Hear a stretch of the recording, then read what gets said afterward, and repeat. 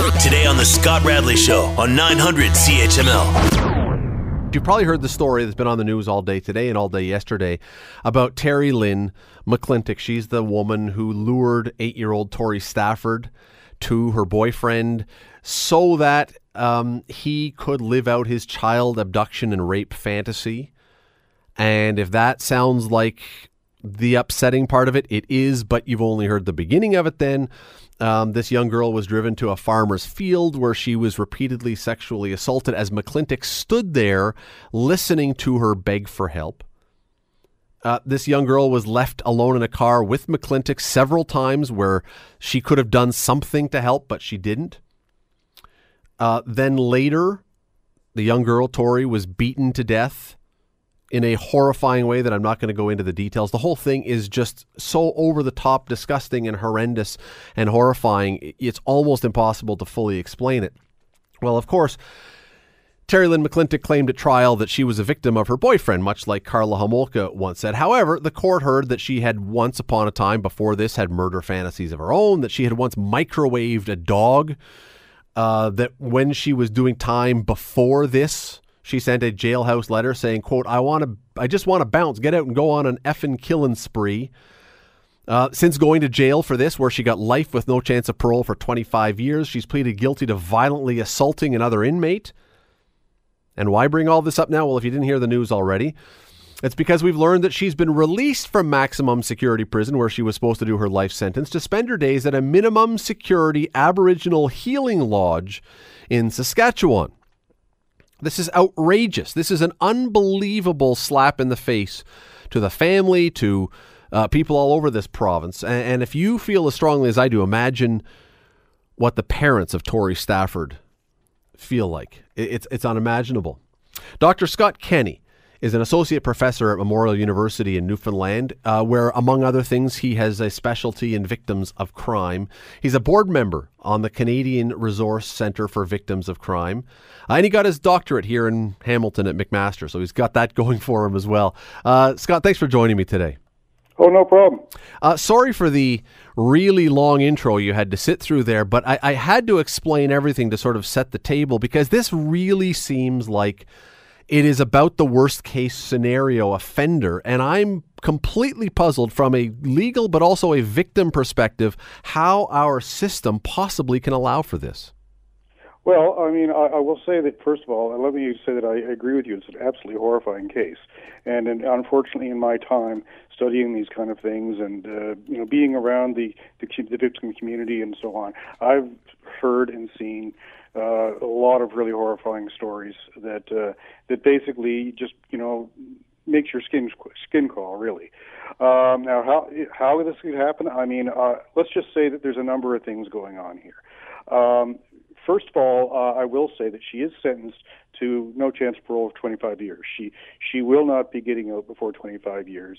Largely, and one of the good things there is that the previous government did away with the so-called faint hope clause, right, Section 745. So she will still be in some kind of institution. Now, what's going on here is that there's been a move in recent years to basically put in place programs and services that are more, let's just say, sensitive to Aboriginal concerns. And a lot of this has to do with the fact that there's a large overrepresentation of Aboriginals in the prison system. And so there have been attempts to try to put programs and services and everything in place to be more sensitive to their needs. Now, generally, what will happen if someone has been sentenced to first-degree murder is what will happen is, over a period of time, they will gradually, through taking programs and services and that sort of thing, cascade down from maximum security to a lower level of security. This seems a bit quick, from my opinion, that they're going to be doing something like this, especially in such a horrific case as this. Right, because I could see what you're saying, and you're just to jump in for a second, I can see exactly what you're saying if this was a robbery case or this was a something else, and you say, yeah, we're going to rehabilitate and we're going to do what you said. We've got too many Indigenous people in prison, so let's try and help them get back into society. But we're talking about up there with the worst possible cases. This just doesn't seem like the kind that should be appropriate for this. Well, I mean, I can't comment on their policies because but at the same time, it does seem rather quick for me. And there is always an attempt to try to find something or target some kind of program that's going to in some way reach the person. I'm not saying that this will necessarily happen in this case, but they've got a long time to be throwing programs and stuff at her, given the 25-year sentence. I can see how this horrifies the parents. I've met many parents over the years that have experienced these kind of things, and quite frankly, this happened to my own family. So I know a little bit about this sort of stuff. And dealing with these programs, dealing with Correctional Services Canada can sometimes be a very, very frustrating experience. And my heart goes out to the father. They have a right to be horrified, right? They have a right to be furious by this. Absolutely, they do. I mean, I've seen these kind of things in action. I've seen attempts to try to put people in a particular category to enable them to basically rhetorically work their way through the system perhaps quicker than they should. And they get a lot of support for that as well. Correctional Services Canada as well has not been, historically very forthcoming with information. And this is something that should concern people. I mean, victims have a lot more access to information than they used to. But all the same, Correctional Services Canada keeps a lot of stuff close to their chest. Why? And they don't, because they don't want people to know about stuff that they do. They don't, in a lot of cases, they don't want certain things getting out because they're concerned it's going to cause a lot of political heat on them. And personally, I can see this case certainly generating a lot of political heat on the government and certainly on Correctional Services Canada as well. And that's not necessarily a bad thing. Chatting with Dr. Scott Kenney, who is a board member of the Canadian Resource Centre for Victims of Crime and an associate professor at Memorial University in Newfoundland. Scott, you're involved, as I say, with this Resource Centre for Victims of Crime. What would this kind of thing, you've experienced this, you said it was in your family, hearing this kind of thing, hearing that a woman who had this involvement in such a horrendous thing, what would this do to a family that was of the victim's family? Well, quite frankly, that's a huge question. But I will say that, at first, it's going to basically devastate who they are. It's going to basically put a big hole in the center of their self, and they're basically going to be, basically a bunch of wreckage around a big hole. That's basically what it's going to do to them personally. But following a homicide like this, and and some people pull themselves together better over time. Some people never do. But what the thing is that makes it even worse is that the way that the justice system operates, because the justice system in this country, basically follows the British common law system. And what happens is that the victim is not a party to a criminal proceeding. It's a matter between the state on the one hand and the accused on the other. The victim's only role in that process is to basically call the police in the first place if crimes occurred and to serve as a witness for the Crown if called. They can't have their own lawyer. They've got virtually no rights except for a few very vague things that have been put in legislatively over the number of years. Correctional Services Canada is part of the justice system, which comprises the police, the courts, and the correctional system. It was originally designed and set up to deal with offenders and deal with offenders only. Concerns about victims have only been something that's been tacked on in the last couple of decades, and believe me, they're still playing catch up.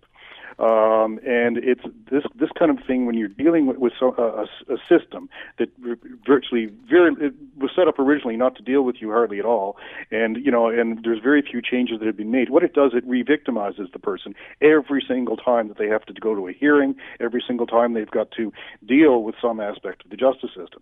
So say that this horrifying wound that they have is they're starting to finally being able to get their act together after a period of suffering horribly. And then the system just opens the wound all over again. And it does it again and again and again.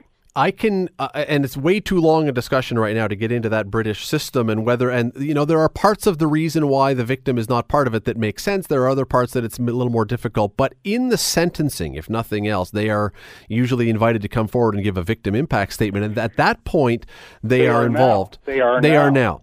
And they are...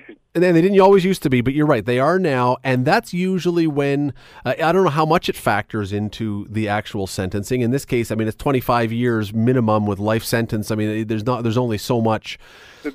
there's nothing that really can be done if they get first degree. No. But it's a matter of giving the victims a voice. Now, I will say that procedure is not always an enjoyable process for the victim, and for that matter, I would think it would be horrible. I would think it would be horrible every time. Putting it down on paper makes it more real for them again. And the thing is that they're not allowed to write what they want to write either. They have to answer certain questions on a bureaucratic form, and if they go outside of those, the statement will be disallowed in evidence. It does make me wonder if there are not certain cases that rise to a certain level. And again, I don't want to be parsing too much and saying some murders are worse than others, although I think that probably people would come to that conclusion when you factor in children or sexual crimes or things. But it does seem that when it rises to a certain level, society demands the punitive aspect of this as well as the rehabilitative aspect of this. And this is what seems to get lost in some of these, that the corrections have decided that rehabilitation trumps all and loses sight of the fact that society is so disgusted by this behavior that there must be a punitive factor in this. Well, I mean, the judges are supposed to weigh a number of different considerations when they're handing down a sentence, and punishment is one of them. Possibility of rehabilitation, and a number of other things come into play. But the thing is, once you get past the judge's sentence and you get into the correctional services system, they have their own system, their own understanding of how to basically weigh these factors and make decisions on how best to rehabilitate the offender, and so on and so forth, such that they can eventually be released. And that's the goal, is ultimately to have them released in the long run. Believe me, the mindset is extremely different than what the public is, and it's only by shining light on these things, which would probably not come to light unless I think I was reading the story that you sent me that the father got some information and he brought this to the public attention. But if unless this kind of thing is brought to the public's attention, basically they operate behind privacy laws and all that sort of thing. There needs to be some light shone on some of this stuff. It is truly a horrendous situation, and we could talk about this for hours, but we don't have time, unfortunately, tonight. Dr. Scott Kenney from Memorial University, really appreciate the time. Thanks for doing this today. Oh, no problem. You're listening to the Scott Radley Show podcast on 900 CHML. There was a tweet that came out today from the city of Hamilton saying, hey, check out this list, because we've got a long list of road construction projects that are coming up over the next little while. Make sure you're not going to be affected too much by this. And so I opened it, and it is a long list. I was surprised by how many things are suddenly seemingly going on or finishing or about to start. Wentworth Street, Charlton Street, Harrison Road, Nebo Road, Upper Red Hill Valley Parkway, Dartnell Road, Glencaster Road, South Street East in Dundas, Highway 5, Windermere Road, Kensington Avenue, Governors Road, Highland Road. That's the list that's out right now. Again, sounds like a very long list and a very unusual time, it seems to me anyway, to be starting all these. Usually we do this in the summer, don't we? Well, Dan McKinnon is the General Manager of Public Works for the City of Hamilton. He joins us now. Dan, how are you today? Good evening, Scott. I'm well. How are you? I'm good. Is my recollection wrong, or is this an unusual time to be starting all these? Don't we usually do these earlier in the summer? Well, we do like to take advantage of the good weather, and typically we would like to put the majority of our contracts out in January, so that or December, and then we're getting good prices, and then we can start to work early in the spring. But we do put out contracts all year long, depending on the volume of work that our design staff can handle, because most of those projects that you've listed there are actually designed by City of Hamilton staff. Okay, so there were, and I maybe the last time we had you on, I don't even remember, maybe since then, but one of the last times we had you on was back when the whole debate was going on about Main Street and the potholes and the area rating and all this kind of stuff. And there was all kinds of talk back then about the pothole problems that were going on. It was a bad winter. Does this have anything to do with trying to get ahead of that somehow, that this year to try and anticipate that we're going to have those situations again to get these things done? We did have, through the development of the capital budget this year, extra money that was assigned for road reconstruction in Hamilton. So in the entire road program this year, we had about $20 million worth of capital funding that was added to to the approval this year. Most of that, probably 16, 17 million of that, we are going to be able to deliver this year. So there's no question there is extra work that's going to be happening this year as a result of that. Did that come from those discussions? Was that the result of that particularly bad road and that created all the spin-off? I think it was a bit of both, and both being the particularly tough winter we had on a number of our roads throughout the city. And in addition to this, what people may not appreciate is that for a number of years now, Council has approved an extra 0.5% tax increase, which is the increase that hits your property taxes, to go towards capital reinvestment, and generally that is steered towards roads. So this year they actually were able to put a little extra on that as well because of the size of the tax increase. It was a pretty low tax increase this year. The number is escaping me, but it was well below 2%. And so they were able to find some room in there to add to the levy budget to fund more road and sidewalk reconstruction throughout the city. If I recall correctly, again, last spring when we were doing, or when you guys were doing a lot of these repairs, they were, I think that was the phrase shave and pave. Is that the right phrase that I'm using? But they were those kind of things. Let's fix this thing in a way that we can at least get these roads drivable, right? Yeah, there's, in a perfect world, we want to be able to reconstruct the entire road, go right down to the base, fix the water and the sewer, and then put in a whole new base onto the road structure. The reality is we don't have enough money to do that, and there's certain interventions that you can undertake depending on the age and the condition of the road. So shave and pave is one of those actions that we can take, where we mill off an inch or two of the surface as long as the base structure is still in good shape, and we can just replace the riding course of the road. And that will extend the useful life of the road for another 10 to 15 years, depending on the traffic and the condition of the road. So many of the jobs that are going to be starting now, or that are being undertaken right now, are they also shave and paves, or are they more elaborate, more involved, full reconstructions? I don't have the list in front of me, but I would expect that more of them coming out this time of year would be shave and paves, because you just don't have the time. Generally speaking, we're trying to get the road closed up before Christmas, because typically the weather doesn't support that kind of activity in January and February and March. So anything that we'd be putting out now would probably be a shave and pave, or it could be a two-phase thing where they're going to do part of it this year and then part next year. How long do they last? If you're not doing the full thing and you're doing the shave and pave, how long would that traditionally or typically last for?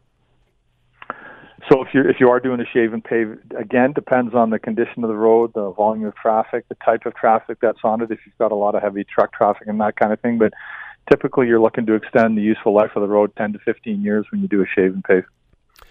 And is that your call? Is that your department's call? I mean, everything has to ultimately go through City Council, I guess, for the expenses. But how do we decide which of our roads are the ones that get put right to the top of the priority list? Well, that's what you're talking about is asset management. It's the term that we use in our world, and it's not just the roads. Whenever we look at a road segment to determine whether or not we're going to reconstruct it, we have to look at the sewer and water infrastructure below it to see where those infrastructures are in their life cycle, and then we have to blend all those together so that we're trying to replace everything at the optimal time. And sometimes we might have a road that's failing very badly, and the water and sewer infrastructure looks like we can get another 50 years out of it. So in those cases, we will reconstruct the road and leave that infrastructure below. But sometimes in those circumstances, when we do that, a homeowner may have a plug sewer, or they may want to update a lead water service or something like that, and then we end up cutting the road afterwards. So that's something that the community will see us do, and it looks like it's a mistake, but the reality is when you're trying to stretch every dollar that you have to make those trade-offs as you develop your budget. You're listening to the Scott Radley Show podcast on 900 CHML. Chatting about roads. Hamilton is having a lot of road work being done leading into the winter. Right now it's either started, it's about to start, it's ongoing. We're chatting with the head of public works, Dan McKinnon, who is the guy who... Dan, let me ask you a question. You never get anybody calling you guys up to say, Dan, great job, do you? People only ever call you when they're complaining about roads or pipes or sewers or something else, correct? Well, certainly the complaints outnumber the compliments, but you'd probably be surprised. We get a fair number of emails and tweets from people complimenting, whether it's bus operators. Often we get a lot of people thanking us for the work of our waste collectors. So, we probably get more than you think. But, well, that's a relief. I was absolutely sure you were going to say no one ever calls you or writes you except to complain. So that's good news. Yeah, no, the complaints certainly outnumber the compliments, but we do get lots of compliments for sure. We're talking about roads. We're talking about these repairs generally, because, again, we've had this discussion. You've had this discussion on other shows with Scott Thompson, with Bill Kelly. What is the state of Hamilton's roads right now? Are we looking at like we're in really good shape, or do you look at this and go, oh, man, I don't know how we're going to keep up with this over the next few years? Well, again, you're talking about asset management again, and you have to think about life cycle costing and that kind of thing. So to put it in perspective, the city of Hamilton has about $20 billion worth of kind of hard infrastructure assets that they own. That's everything from roads, water, our parks, our corporate buildings. The road component represents about a quarter of that. So the road network is worth about $5 billion. So the easy math would suggest that if you can expect a road once you've reconstructed it the last 50 years, you should be reinvesting 2%. So you need to invest in it twice every 100 years. So if you put 2% into your $5 billion, that represents well over $100 million a year that you should be investing in your road network. We're at about half of that right now. So that's kind of a real simple calculation to do. So I'm not entirely convinced that we need to be investing $100 million a year, but certainly we should be investing more. And I think that's why council has always been supportive, certainly over the last number of budget cycles, to continue to increase our tax rate by 0.5% every year. That's dedicated to try and increase the funding that goes to roads and capital works across all of our assets. So, are we investing enough? No. I think if we were to stop increasing the amount of funding that went towards the roads budget, the condition of the roads would continue to decline. So I think we're kind of at a place now where we should be putting more in, but council has a lot of priorities that they're trying to balance. And so I'm not sure that we're going to be sustainable anytime soon, but I'm hoping that we're going to continue in the right direction. Since you don't have $100 million a year, then, do you just at this time of year, are you on your hands and knees then praying for a good winter, unlike last year, to hopefully at least slow the deterioration down? Well, good weather certainly helps us with that, and last year seemed to be a particularly tough year. It's never one year, in my opinion anyway, that does this. If you remember back, we had the winters of 2013 and 2014 that were extraordinarily cold. Yep. So when you get really bad winters like that, one of the benefits of a winter like that is it got cold and it stayed cold and it went below zero and it stayed below zero for a long period of time, which is actually better for our assets than when you have this freeze-thaw cycle. And you probably hear us talk about that a lot, but when that top layer of the road surface is allowed to thaw during the day and the water starts to run, and then at night it freezes again, and then you have the traffic going over it. That's what's really destructive to road surfaces. And the area that got a lot of attention last year was Main Street, and that's one of those road segments that was probably almost 45, 50 years old in one section that hadn't been touched again. So we actually got to the end of its life cycle, where we could have expected it to. We just didn't get to it soon enough to rehabilitate it before it had that failure on like we saw last winter. When I read at the beginning of this segment or last segment the roads that are now going to be having work done on them, one of the names that I didn't see on the list is Burlington Street. Back in June, once again, the CAA listed it as, I think, the worst road in Ontario. It's been on that list every year since 2009. Why is Burlington Street such a problem, and why does it never get fixed? So the good news is it is getting fixed. It's not on your list because it's already underway. We are doing a shave and pave there on a large segment of it. The limits of the work down there just escape me at the moment. But we are undertaking work on Burlington Street right now. And again, it's just about competition for those dollars. When you have a limited budget and you're trying to optimize it as much as you can, there's always streets that fall below the line, and Burlington Street was one of those streets that had fallen below the line for a number of years. It was in our 10-year capital forecast. We just couldn't get there fast enough, but because of what happened last year and the additional money that council gave us, that was one of the streets that we're working on right now. Dan McKinnon, the head of Public Works for the City of Hamilton. Always love having you on. Thanks for taking the time today. My pleasure, Scott. Take care. You're listening to the Scott Radley Show podcast on 900 CHML. Let us move right into our buddy Bubba O'Neil here, who joins us on the line. Bubba, thanks for doing this today. How do you do? I do very, very well. I want to play you a sound clip as we get started today because I introduced this. It's from Tiger Woods. Here is what Tiger Woods was asked yesterday or today when someone said, if there was going to be a Mount Rushmore of golf, who should be on it? Here's what he had to say. My all-time Mount Rushmore of golf. Okay, well, probably Snead, Jones. Thank you. Nicklaus. Me. Okay, so Sam Snead, Bobby Jones, Jack Nicklaus, and me. When you heard that, Bubba, are you thinking to yourself, you know what? Bang on, dead right, that's what he should have said? Or are you thinking, it sounds funny for an athlete when asked about who are the greatest ever to actually answer with his own name? I don't know. Is there anything wrong with that? Is he? He has to be on that list. He's 2 wins away from tying Sam Snead as the most wins in PGA Tour history. I agree with that. He has to say that. He has to. Well, just How a could second. He not say that. Just a second. The reason I say, and I want to let you finish answering in just a second, but the reason that I ask you the question is because without fail, whenever Wayne Gretzky would have been asked something about greatest players, he never ever would have mentioned his own name. And I saw there was a TSN TV did their top 50 players in the NHL, and the story was Connor McDavid was asked who is the number 1 player in hockey right now, and he says Crosby. Okay, what about 5 years from now? And his answer was, well, I'm not going to say me. Like there is this thing in sports that basically says, in most sports anyway, don't toot your own horn, don't plug yourself, let someone else do that for you. You know what, Scott, that's some silly Canadian myth, right? And if you don't believe that, and if you don't believe you're the best player, players that don't believe they're the best players aren't ever the best players.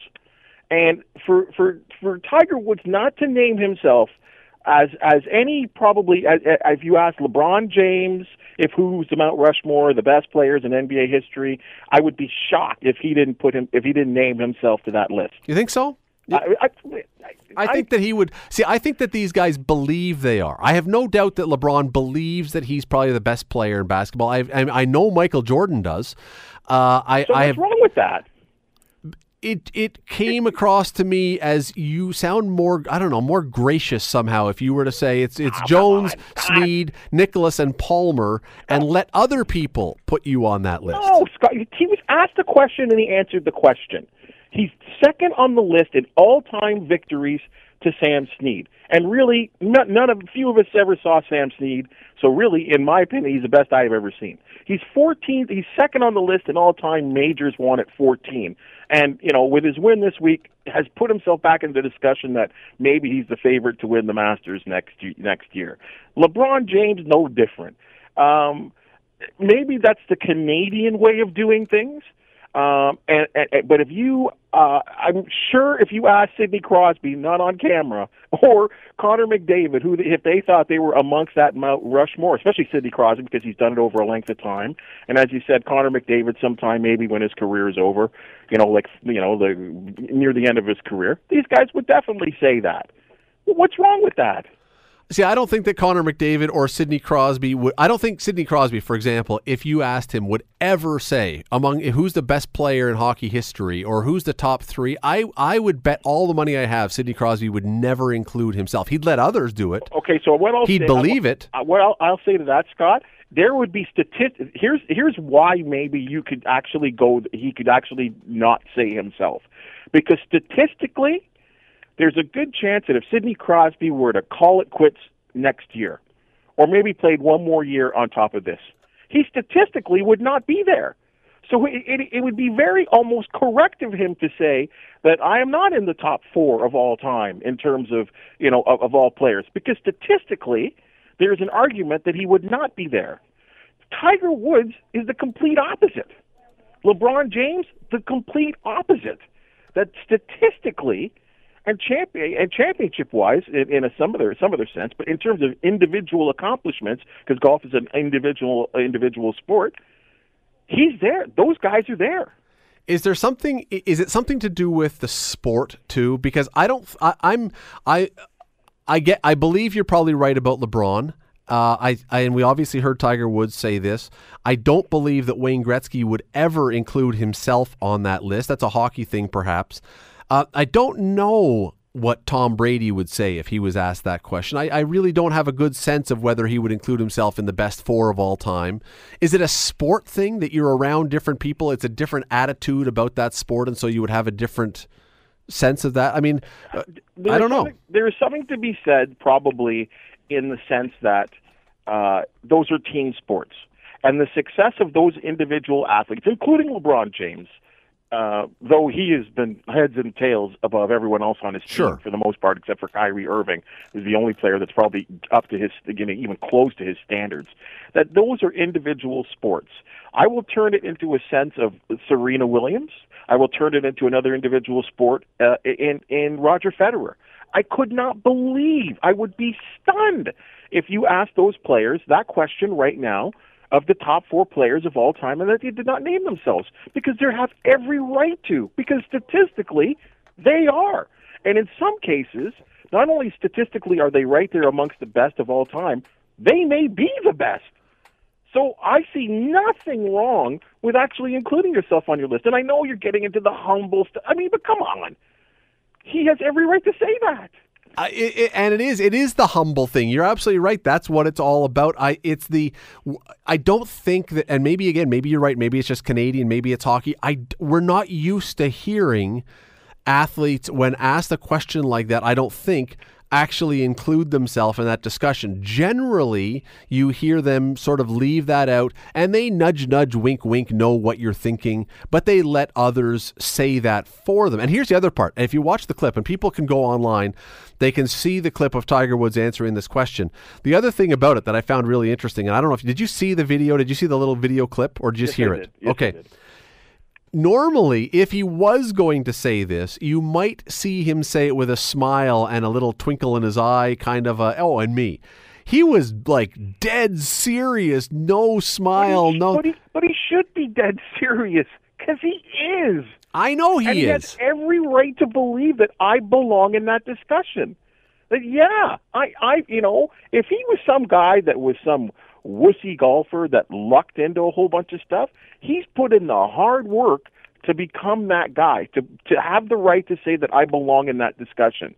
And that, he's worked tremendously hard. And to his career, to the way his career has worked out, he's worked extra hard to come back from incredible injuries. What you say is true. Had he not even won last week, I would be stunned if he didn't. If you asked him, while he was going through hard times, that he should say that he belongs in that discussion. Now, are we saying, is he the best individual? Is he got the best character and all that kind of stuff? That's a whole different discussion. Sure. And what you say is 100%. Everything you've said about his ability and his place in the standings and in golf history and everything is true.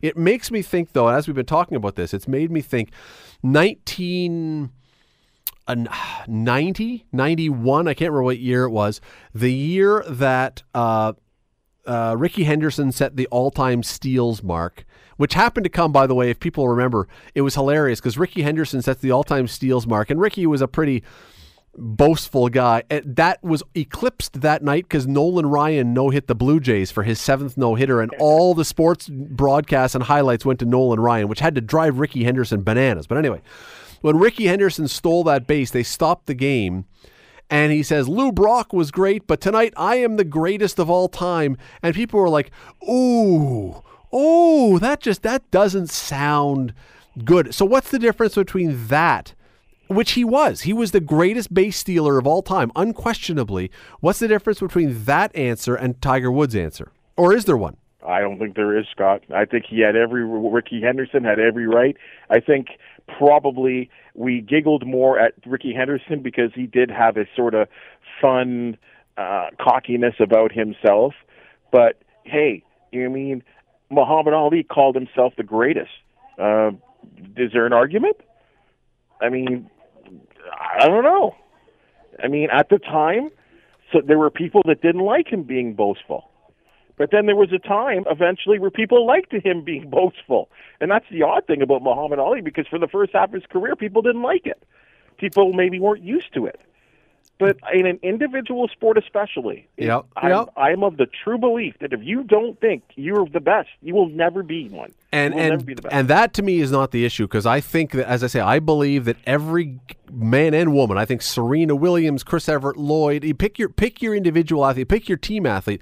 If you're among the elite of the elite, I believe that every single one of those athletes believes, deep down, believes. I think Wayne Gretzky believes he was the best player of all time. So does Bobby Orr. So does Mario Lemieux. So does Guy Lafleur probably. They all believe they were the best athlete of their time or of all time. They just don't say it usually. You know what, Scott? This is where I kind of disagree with you, because I listened to it's funny that you said that, because Bobby Orr, you just triggered it for me. That Bobby Orr, I've seen them say this several times, that when that greatest of all time discussion comes up, and he generally shies away from it because he says that these guys today would skate circles around me. That these guys are so much better than he was, physical-wise, in all aspects of the game. And maybe Wayne Gretzky believes the same thing. And I know I have seen him say that, the way I conducted myself on the ice and the way I skated, whatever, wouldn't stand close to the way the game is played right now. Whereas in golf and tennis, with the exception of some equipment changes, it's pretty much the same sport. Ooh, well, that's an interesting one. I mean, golf, yes. And golf, it's tougher. Golf, yes. The courses are longer. They're much more challenging. The competition and the difficulty to win in every week is much tougher, because there's a deeper pool of talent, in my opinion, than there was back in the day. Yeah, I would say golf, you're right. I would disagree on tennis. I think if Bjorn Borg was brought back today in his 23-year-old form, with the exact physical abilities that he had then, and you just gave him a better racket, I don't think he competes today. I think the athleticism, the power, everything else has changed so much in the game. But that's the case. We have this from era to era. You can never really, golf may be the exception. You can never really compare athletes to athletes from era to era, because difficult. Things change, nutrition changes, training changes, as you say, courses change, equipment, all that kind of stuff. This one really intrigued me. This one really intrigued me when he gave this answer. Not that he doesn't believe it, not that it's not true, just that most athletes would leave that kind of thing for others to say rather than to actually say it out loud. Anyway, there we go. I understand what you're saying in some ways, but I see nothing wrong with that, and I think that he has worked hard enough and done enough to accomplish in the sport on all aspects in terms of marketing the sports, winnings in major championships, being a contender every week, having 10 years of utter domination like we've never seen before. I would find it hard to believe that that he doesn't have a right to say that, and without us questioning that. And you know what? If you were to ask that question of 1,000 people, they would all include Tiger Woods on the Mount Rushmore of golf. So there's no question about his place there. It's just about him raising it. All right, I've got a few minutes left. I want to get to this other story today because, of course, it was announced today officially John Gibbons not coming back as Blue Jays manager. And what I find really interesting about this today is next year the Blue Jays are going to lose. They're going to lose a lot, barring a miracle of some kind. They're going to be quite young. And it seems they're going to need to have a manager who has a great personality, who is pretty easygoing, who is good in the clubhouse, a guy who's able to deal with tough spots and not get down and keep an even keel. And I'm thinking to myself, who does that actually sound like? Oh yeah, John Gibbons is who exactly. They're going to be trying to replace John Gibbons basically with a guy who is a lot like John Gibbons. No, not at all. He has to be totally different than John Gibbons. And here's the reason why, Scott. Not only will the manager have all the attributes that you just said there, but I mean, when's the last time you've heard John Gibbons talk about exit velocity? Right? When have you ever talk? He doesn't talk the metrics. When he's leaving the park to go to the bar? Maybe so. He's talking about the sport and players from the eye test. And there's nothing wrong with that, especially from the era that he comes with. But the sport has changed. There was a time where only teams like the Oakland A's relied on metrics to evaluate players and put teams together. That time has changed, and the management that is previously running this team run and choose players on a different criteria than guys like John Gibbons do. That requires a different type of manager. Do I believe John Gibbons can manage young players? Absolutely. But the type of young players, the way you have to treat young players, like we've already seen Gibby have blow-ups with guys like Donaldson. They've had a frayed relationship down the stretch. And I think there's another thought that there's going to be so many Dominicans and Spanish-speaking players that are going to be on this roster over the next expected 2 years that you probably need someone to be able to speak Spanish. So as much as I love Gibby, and I think he got a great send-off today, he asked for a victory. The team beat the defending World Series champions. I mean, every time he went out and changed a pitcher, people were on their feet. I thought it was a great send-off. The time is now for a change. The one thing I would love to see the Blue Jays do, because if Mark Shapiro and Ross Atkins are anything, they like to position themselves as in front of the curve, ahead of the trends, all that kind of stuff. Here's what I'd love to see them do, because I've always wanted to see a team do this, and no one's ever had the guts to do it. The stats and everything, anybody can do that as long as you have the person who's running the computer programs. You can have the bench coach, you can have whoever come up and say, here's the way this thing works, do this. I want to see a team hire a psychiatrist or psychologist as your manager. Doesn't matter if they have any background in the sport whatsoever. I want to see them, if this is all about motivating athletes and everything else, let's actually have someone come in and have all the people do all the decisions on the field with other stuff. I want to see a psychologist as your head coach and see how that would work. I don't know if you'll ever be, I know you're being sarcastic, but partially, but not really. But the thing is, these teams, and this is not even being funny, most of these teams nowadays have these players, have players that have the ability to have someone to speak to.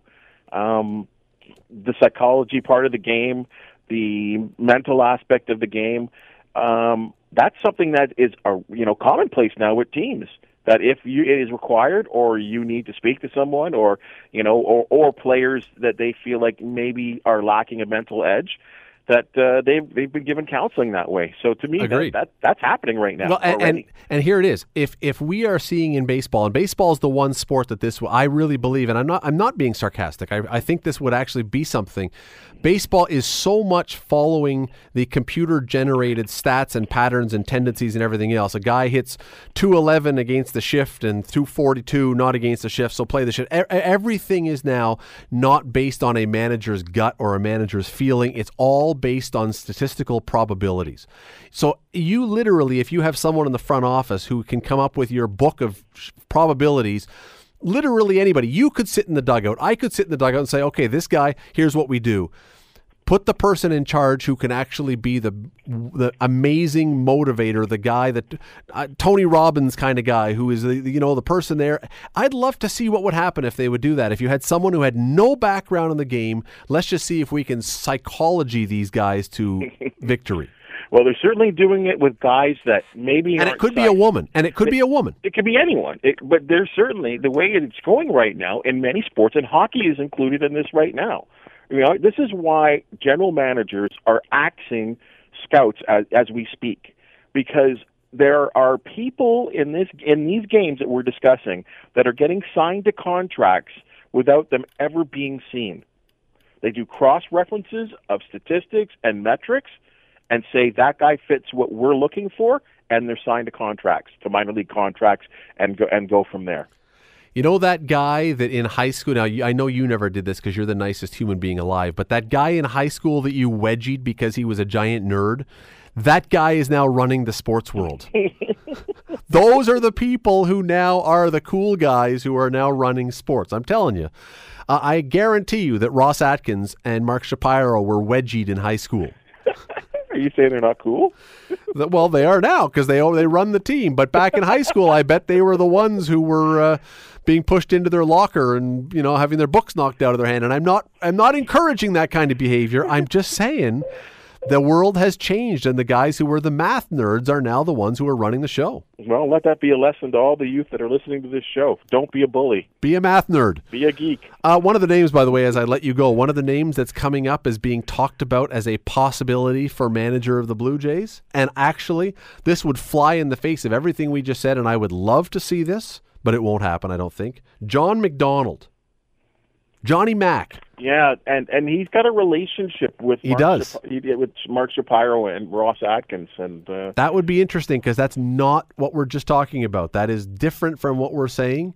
I don't think so. I think you're bang on. I think it's going to be some sort of modern metrics, number crunching, play the stats kind of thing. But boy, Johnny Mac, of all the people I've heard out there so far, he'd be one that would interest me for fun. He certainly left this area. Everybody loves him. Blue Jay, everyone loved him. From the fans to the players that he played with at the time. But I think with this transitional period of time right now for where the Blue Jays are, they need a different type of guy. I don't think they need a nice guy manager, because if that was the case, then you're right. Then John Gibbons would be the guy. Just to, might as well, let him play his one more year out on his contract and see what happens. But they're just going to hire the guy who is the head engineer for Apple iPhone making as the numbers guy and say, you're a manager now in baseball. Go to it. But he has to speak Spanish. Bubba O'Neil from CHCH. You can catch him on the news doing sports and weather tonight at 11. Bubba, thanks for doing this. Oh, it was a pleasure. The Scott Radley Show. Weekday evenings from 6 to 8 on 900 CHML.